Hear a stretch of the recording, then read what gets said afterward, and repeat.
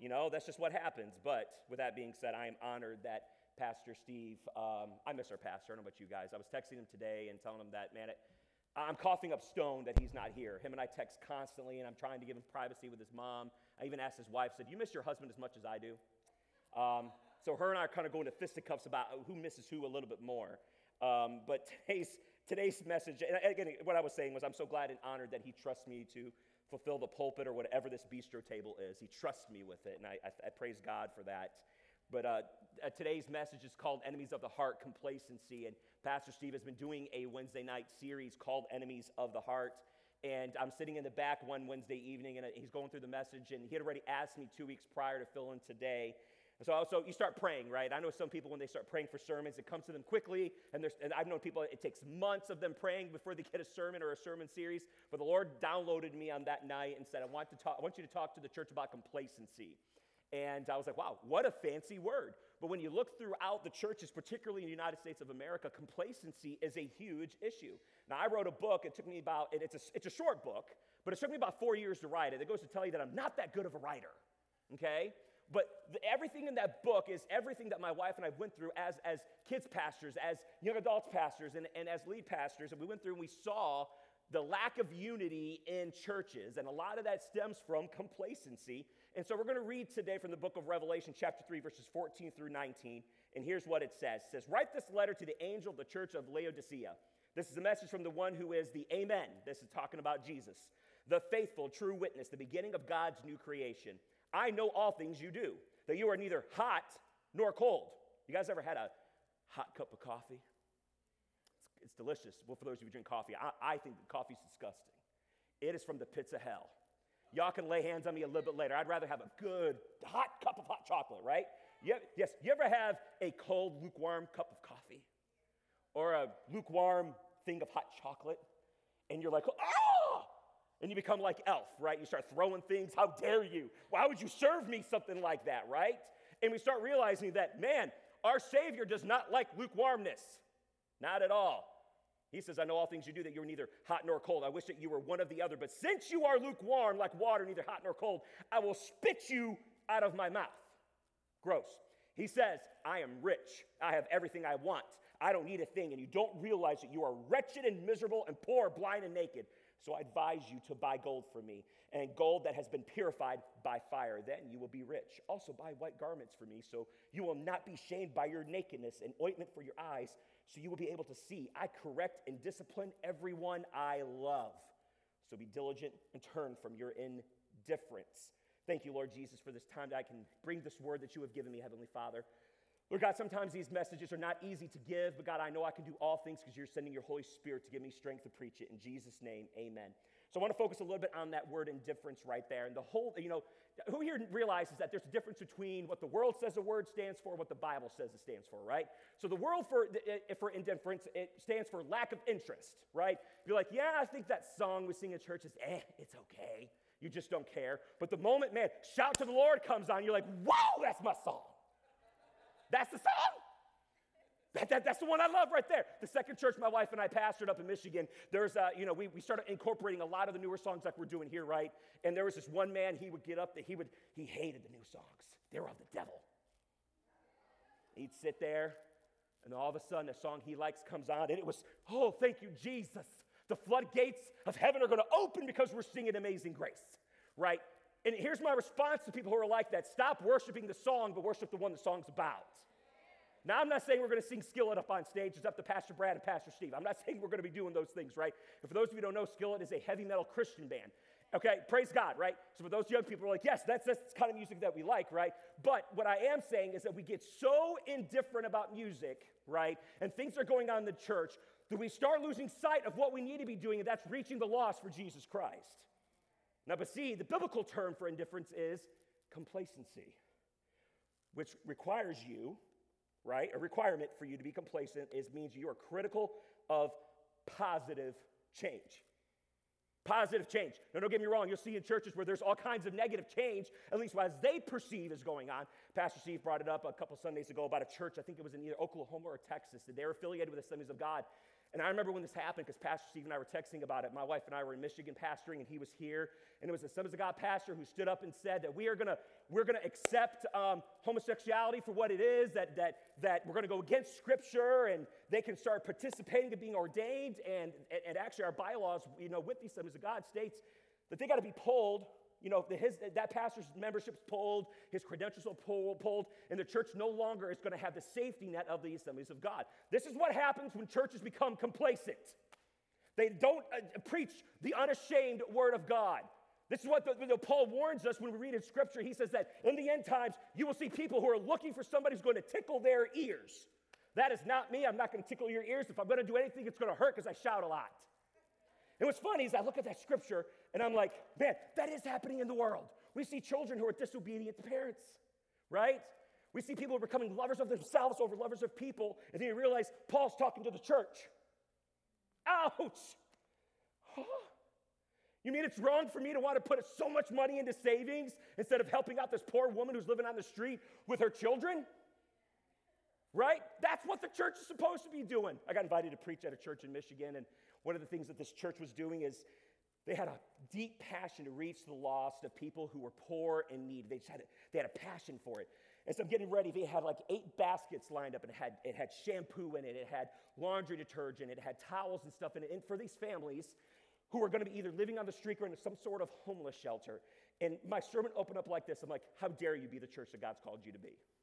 That's exactly what we should be doing. We should be so focused on winning the lost at any cost that anything else becomes not even secondary, but doesn't exist whatsoever. Complacency is a silent killer in the church. Period. We only want to do it this way. But that way is no longer working. So I always look at it this way. It's like, so my wife and I, we travel a lot. We go up to Tennessee to visit my dad. I will not drive to Michigan anymore. That's too much driving, right? My poor wife's got to deal with the kids in the back, and they're throwing things. I'm like, no, thank you, Jesus. I'm not doing it anymore, right? When we used to take those long trips, I would always drive in the middle of the night, and then if it was time for me to pull over, and if I saw a Shell station that looked like it was run down, right? And the gas price may be 5 cents cheaper than the Speedway gas stations over here, but it's run down, and the Speedway gas station over here looks great. The lights are bright. It's very welcoming. Where do you think I'm going to go get gas? I'm going to go to that Speedway. Right? Forget the cheap gases. You guys are completely missing the point. I'm going to go to the Speedway gas station where it feels more welcoming, where I feel like my family is going to be safe. Why would we not adapt the same mindset when it comes to the church in America? In today's opening scripture, we see a church that got caught in complacency. In fact, Jesus flat out told them that he detests lukewarmness and he's going to spit or vomit them out of his mouth. Who here likes throwing up? We need to lay hands on you later. I remember when Katie was pregnant with the twins and she would throw up. One of the first times she threw up, she came out of the bathroom. She goes, that means the twins are healthy? I thought it was so weird. Because when I throw up, I'm on the ground. I'm withering in pain. I'm like, honey, come take care of me. Anybody in the right mind does not like throwing up. And we see this with Jesus. He says, hey, you become so complacent, you become so lukewarm that I'm going to spit you out of my mouth. That should be eye-opening to us, church. It is time for change.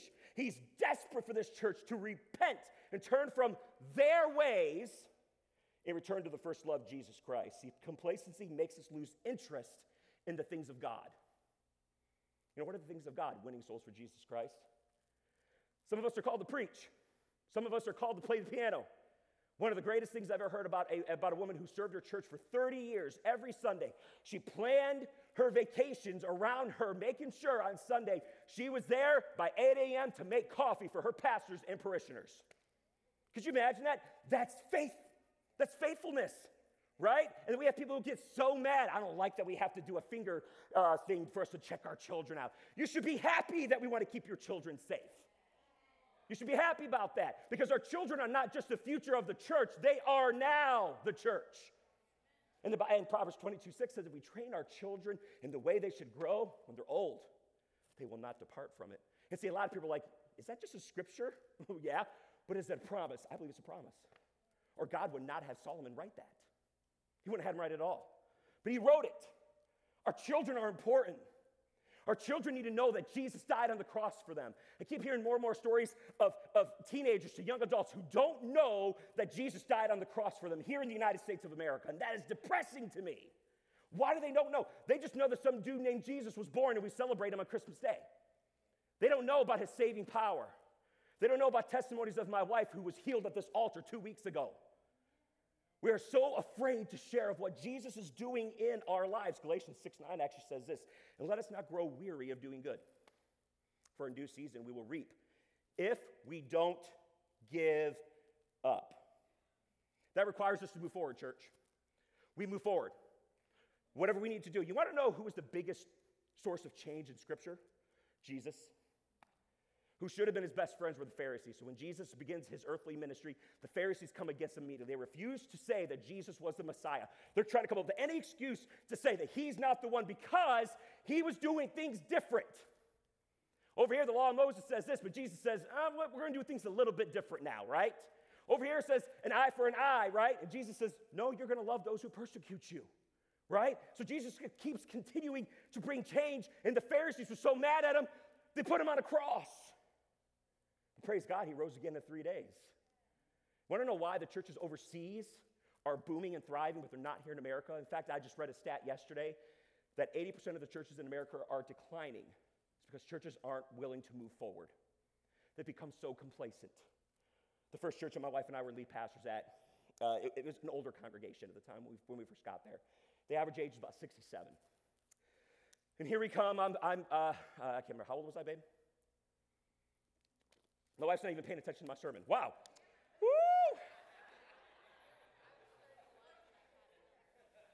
So I think I was around 32, 33, something like that.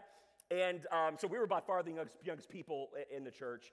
And within in like 6 months to 8 months, all of a sudden we were booming with young people, and because we were making some changes that the Lord wanted us to, but the church had become so complacent in how they wanted to do things, and it actually became a source of strife between the leadership of the church and Katie and I. And I remember there was one service where we sang this song called Cornerstone. It actually is a hymnal, but Hillsong redid the song to make it more upbeat, and I think they combined it with another song. It's very powerful, and that song actually got my wife and I through some tough times, me personally through depression and things of that nature. It really helped us. So we wanted to really introduce the song to them. And I remember we did that song, and man, I came up and I called an altar call, and there was about 120 people in church, and 90 of them were at the altar. My voice was shot at the end because I was praying for everybody. Just seeing the change that was taking place in people's hearts. Complacency was being broke, but there were still people who were fighting it. And one of them was somebody who's not even leadership in the church, came to me and says, "Pastor, why don't we do more hymnals?" And I said, well, I'm not opposed to hymnals. I want you to know that. I grew up on the hymnals. My dad was the Assemblies of God pastor, and my dad to this day is very pro-hymnals. And so I'm not opposed to them. I said, but praise and worship's moving forward. The Bible actually says, sing unto the Lord a new song. For those of you who are stuck on, we should only sing hymnals, it's unbiblical for us to just stick to one style of song. Again, worship the one the song's about, not the song. We worship King Jesus, the King of Kings and Lord of Lords. And I told her all this, right? And then the next week, I actually asked our praise and worship leader, hey, can you sing that hymnal, It Is Well With My Soul? It goes well with the sermon that I'm doing. We had another amazing altar call. And at the end of service, here comes this woman who is literally, and this is no exaggeration. I know I exaggerate a lot and I make you laugh, but this is no exaggeration how this happened.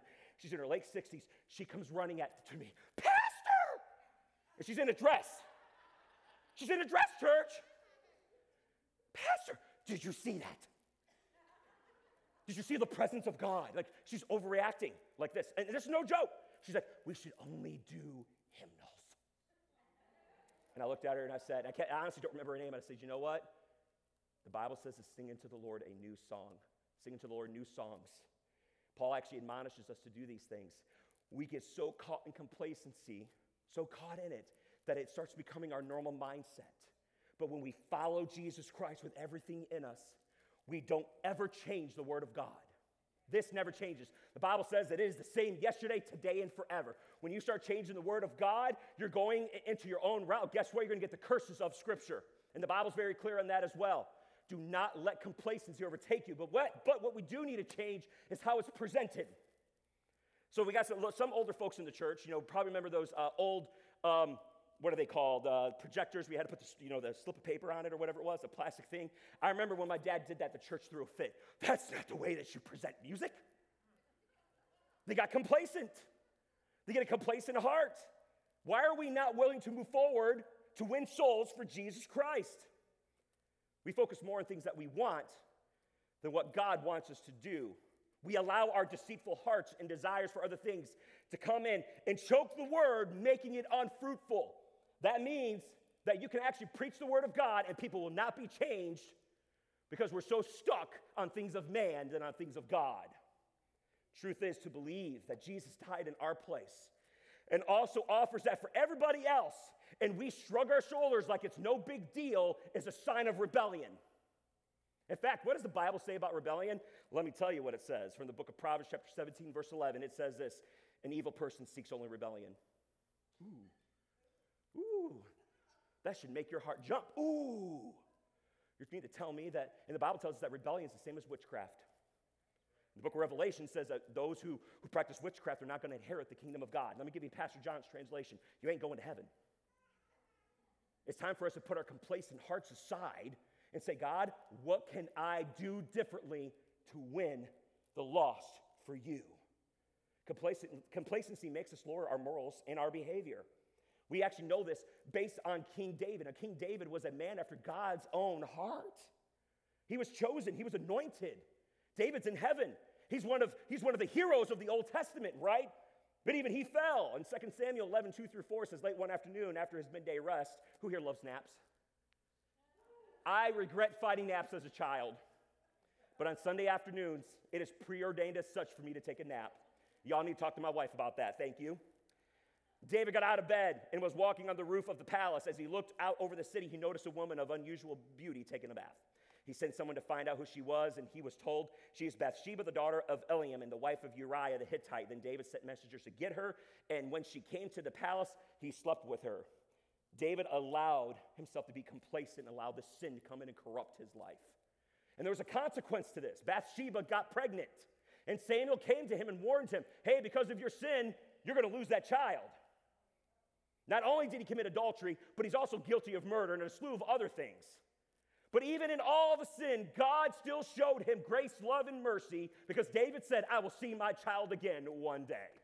Praise God that even when we fail, we've got a God who loves us unconditionally. And see, his love is unconditional. His blessings are conditional. His blessings are conditional. It doesn't matter how else you look at Scripture. If you want to be blessed, you have to be obedient. Period. Complacency causes you to get comfortable. Now, I got a chair at home. Let me demonstrate to you what I do on Sunday afternoons. Sunday mornings at the Path where I'm on staff at, I preach there every Sunday morning. And then I come here to church, and there's times I fill in for kids' church for Kennedy. I get in my chair, and I get comfortable, and I'm out. My kids tell me I snore. And I try to explain to them that it's their mom snoring, it's not me. I don't want them to feel like, hey, dad's not cool, because dad's awesome. And mom's awesome no matter what she does, right? Praise God. And I almost lost my microphone. You almost saw that there. I'm talking about a different kind of comfortability. I'm talking about the comfortability where we're not willing to accept change because we are so stuck in the way of doing things that we're not willing to adapt. James chapter 1, verse 22 says this, but be doers of the word, not just hearers only, because that deceives you. So we need to do what the word says, and we need to hear it. See, too often the people in the church in America come to church, they hear it, but then they don't do it. They don't put their faith into action. We're going to talk about they hear it in a few minutes.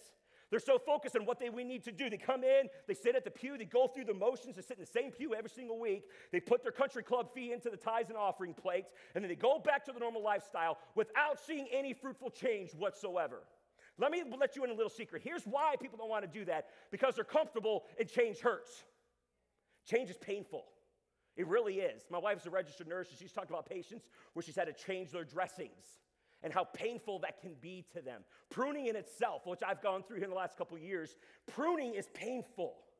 But it is absolutely worth it when you get to the end of that and realize that there was a purpose through that pain. And Jesus is the one who guides us through that. Praise God. Our pastor brought it up this past Sunday, right? We talked about temptation.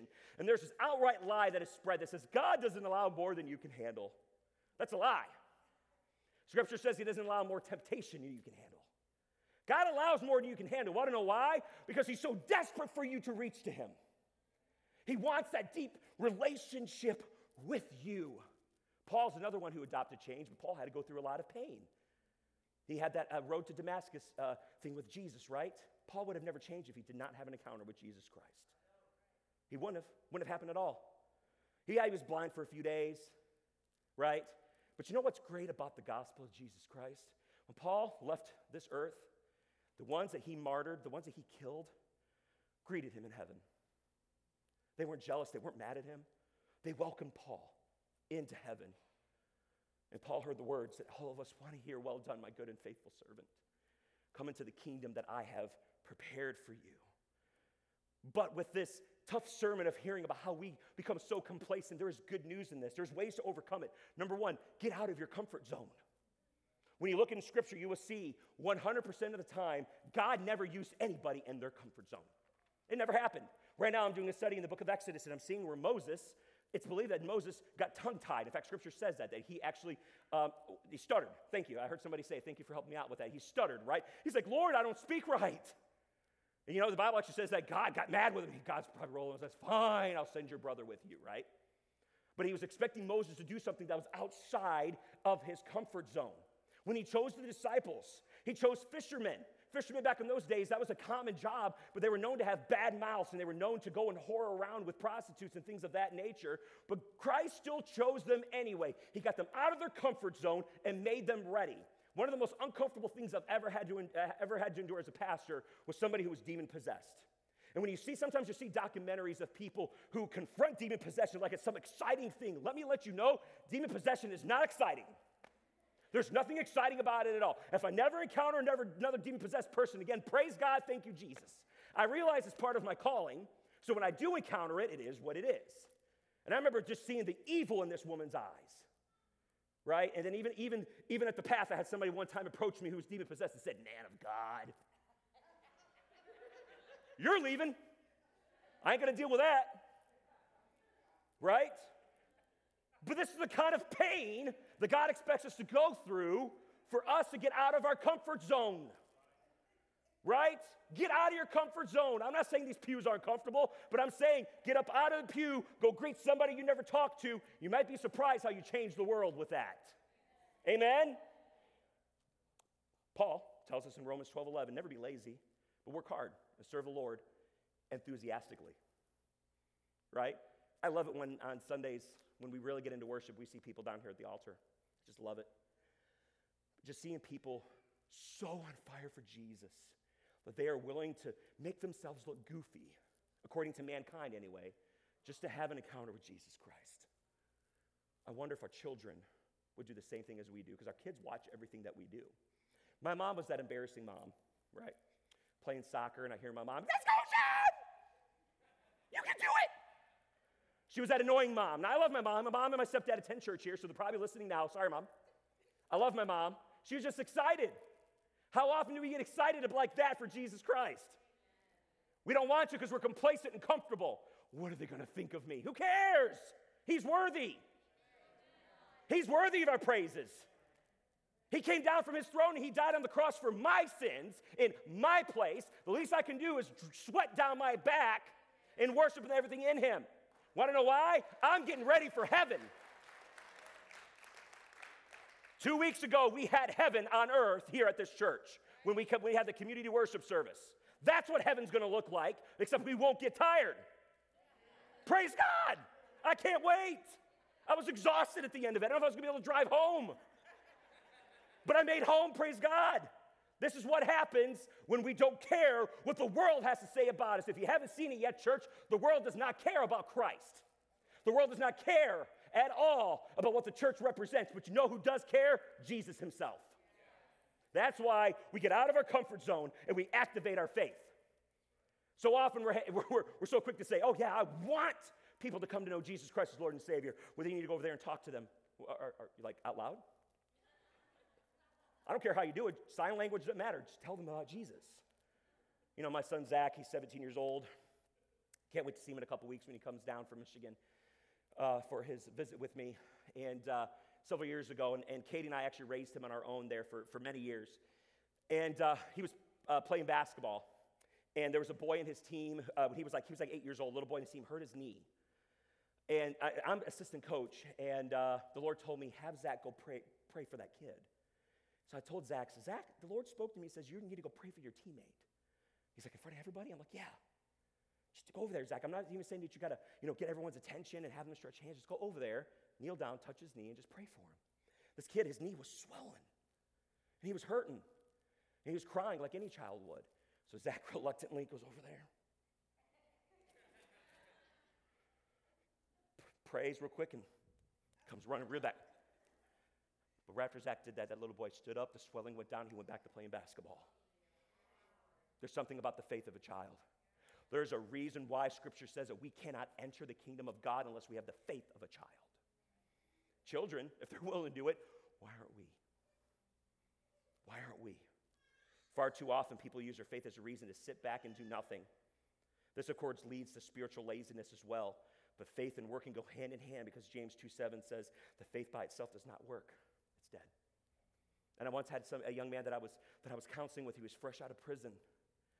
And I considered it an honor to counsel with him. He was doing well, and all of a sudden he decided, hey, you know what, Pastor John? My first priority needs to be finding a girlfriend. I said, so you don't think you need to go find a job? Make sure you check in with probation. Get yourself a place to stay, because you ain't going to live with my wife and I.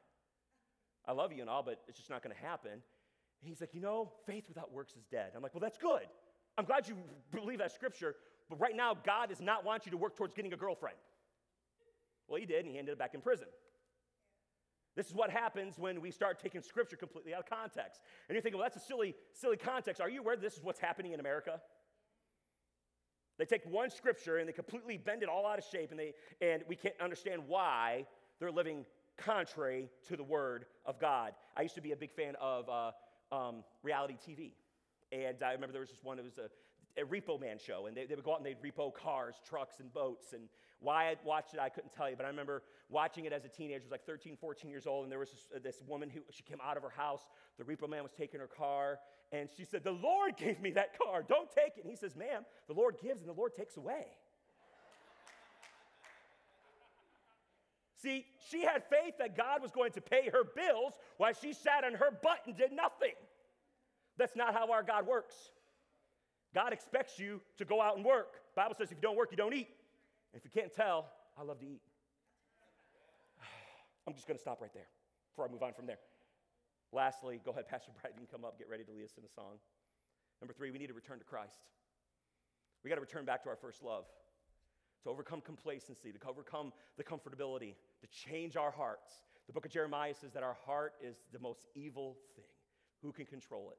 There was a song back in the 80s that said, listen to your heart. And I can't remember how it goes before you tell them no or something like that. Anybody remember that song? Yeah, that song's completely unbiblical. It's got a good beat, and the girl can sing, don't get me wrong, but it's completely, utterly unbiblical because the Bible says that our hearts are foolish. Now, when we listen to Christ, that makes the difference. I applaud our pastor and his wife for coming in when this was originally First Assembly and making change. And for those of you who've been a part of this church for many years, I'm sure that was hard. I'm sure it was. I get it. I understand it. But do you see what's happening in our church now? I get up on stage with Pastor Brad, and I'm honored to sing next to him. And for those of you who don't know, I actually didn't go to school for preaching. I went to school for singing. I'm just answering the call of God in my life. And I look out in the balcony and out here, and there's young families everywhere. Praise God. When other churches in our county and this nation are dwindling and it's only older folks, and don't get me wrong, older folks, you have a place in church. The Bible says that you are to teach young men how to work. You older ladies, you're to teach the younger ladies how to love their husbands and love their children. There's a place for you. There's a place for every single demographic. There's a place for every single culture at Redemption Point. So when every other church is dwindling, we have a church that is thriving and booming. Let me be honest with you, church. I can get a church and pastor it right now, and I'm not bragging. That's just how the Assemblies of God works. But my wife and children are thriving here. God is moving here. And if we're going to maintain complacency and stay in the comfort zone, guess what? God's going to say, you don't want me, then I won't come. He's not a dictator, church. He won't make us do anything we don't want to do because he loves us. But when we are willing to welcome him in, get out of our box of complacency, change happens and healings take place. It's been a long time since I've been at a church where I saw healings take place. Long time. But I saw my wife get healed. I've seen Florine get healed. I love the testimony of Pastor Mike Dunn and hearing about how his son got healed when they were on staff at Inverness Church of God. You know what's funny about Pastor Mike Dunn? I was a kids pastor there for 2 years and he came after me. I taught him well. I love the Dunn family, and hearing that testimony of what God did to his son's life is absolutely miraculous. Here's what Jesus says in Revelation 3:20-21. He says, look, I stand at the door and I knock. I'm knocking. If you hear my voice, open that door. I will come in. We will share a meal together as friends. I don't know about you, but I want Jesus to come in and sit with me. And I may not see him face to face, but I feel him. Got up this morning to read my Bible, and I felt his presence. It's a special moment just between me and my God. He ends it this way. He says, those who are victorious will sit with me on my throne. Just as I was victorious and sat with my Father in his throne, I want to sit with Jesus in his throne. And guess what? That means I get uncomfortable. I do things that God wants me to do that makes no sense. And all of us probably have a story. Those of us who've got thriving relationships with Jesus Christ, we probably all have those stories where God told us to do something and it made no sense, but we saw the fruit of it. I've asked Pastor Brad to lead us in a song. And I hope Pastor Steve's watching because he's usually done around 8:15. It's 7:50 and we're almost done with church. Praise God. I realize I got kids that need to get home. Sorry, Pastor Steve. Love you, bro. Text me later. I can't think of a better way to end service than to worship Jesus Christ. I mentioned the song earlier called Cornerstone. I asked Pastor Brad to lead that. It's a powerful song. It's a hymnal and an updated praise and worship song in one. So for those of you who do desire hymnals, you got it. For those of you who are like me who are not a big fan of hymnals, we got it. But it doesn't matter because guess what? We're all going to stand to our feet and we're going to worship the King of Kings and the Lord of Lords.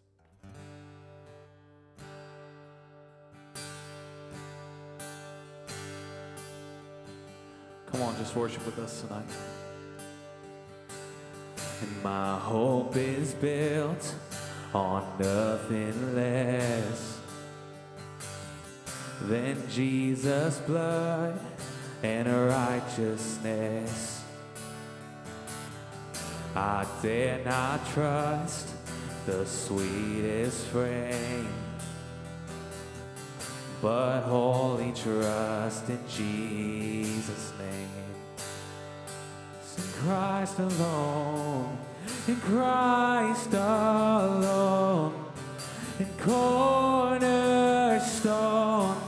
and weak made strong, in the Savior's love, and through the storm, and He is Lord, Lord of all. Sing Christ alone, in Christ alone, cornerstone, and weak made strong, in the Savior's love, and through the storm, and He is Lord, Lord of all.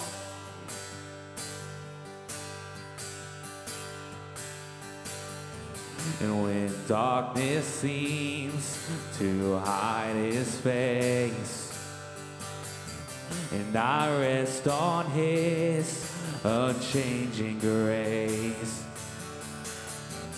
in every high and stormy gale,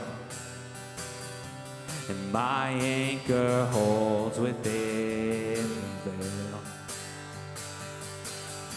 and my anchor holds holds within the veil. Sing Christ alone, and Christ alone, and cornerstone, and weak made strong in the Savior's love, and through the storm, and He is Lord, and Lord of all. Oh, you're Christ alone, Christ alone, cornerstone. Worship Him like you've never worshipped Him We before. made strong in the Savior's love, through the storm, and He is Lord,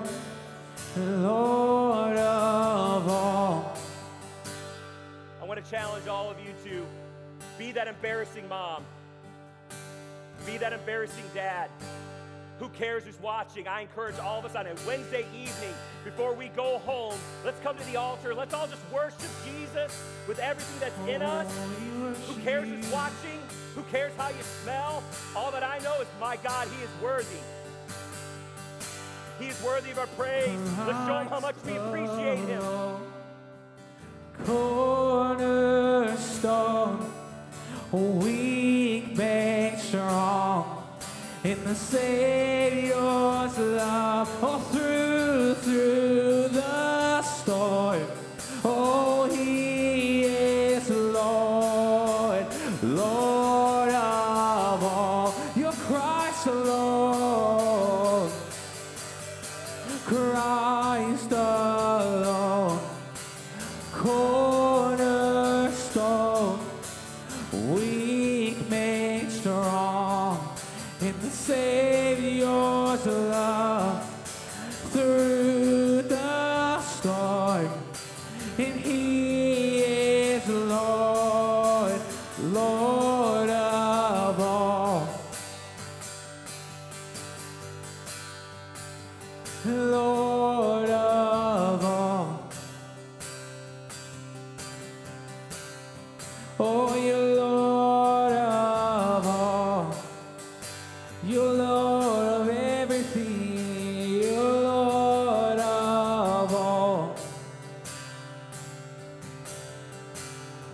Oh, Christ alone, cornerstone, weak made strong in the Savior's love, through the storm, and He is Lord, He's Lord of all.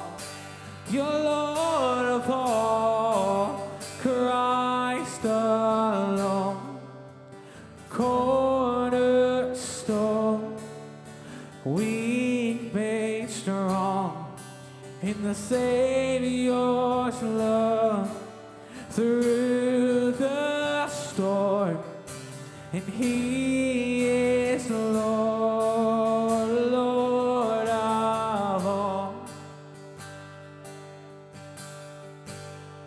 Yes, Jesus. Oh, He is Lord of You all. are King of Kings and Lord of Lords. Church, just openly tell Him how great He is. Christ alone, You are worthy, Jesus. cornerstone, This world may come and against you, Jesus, weak but you love us made anyway. strong.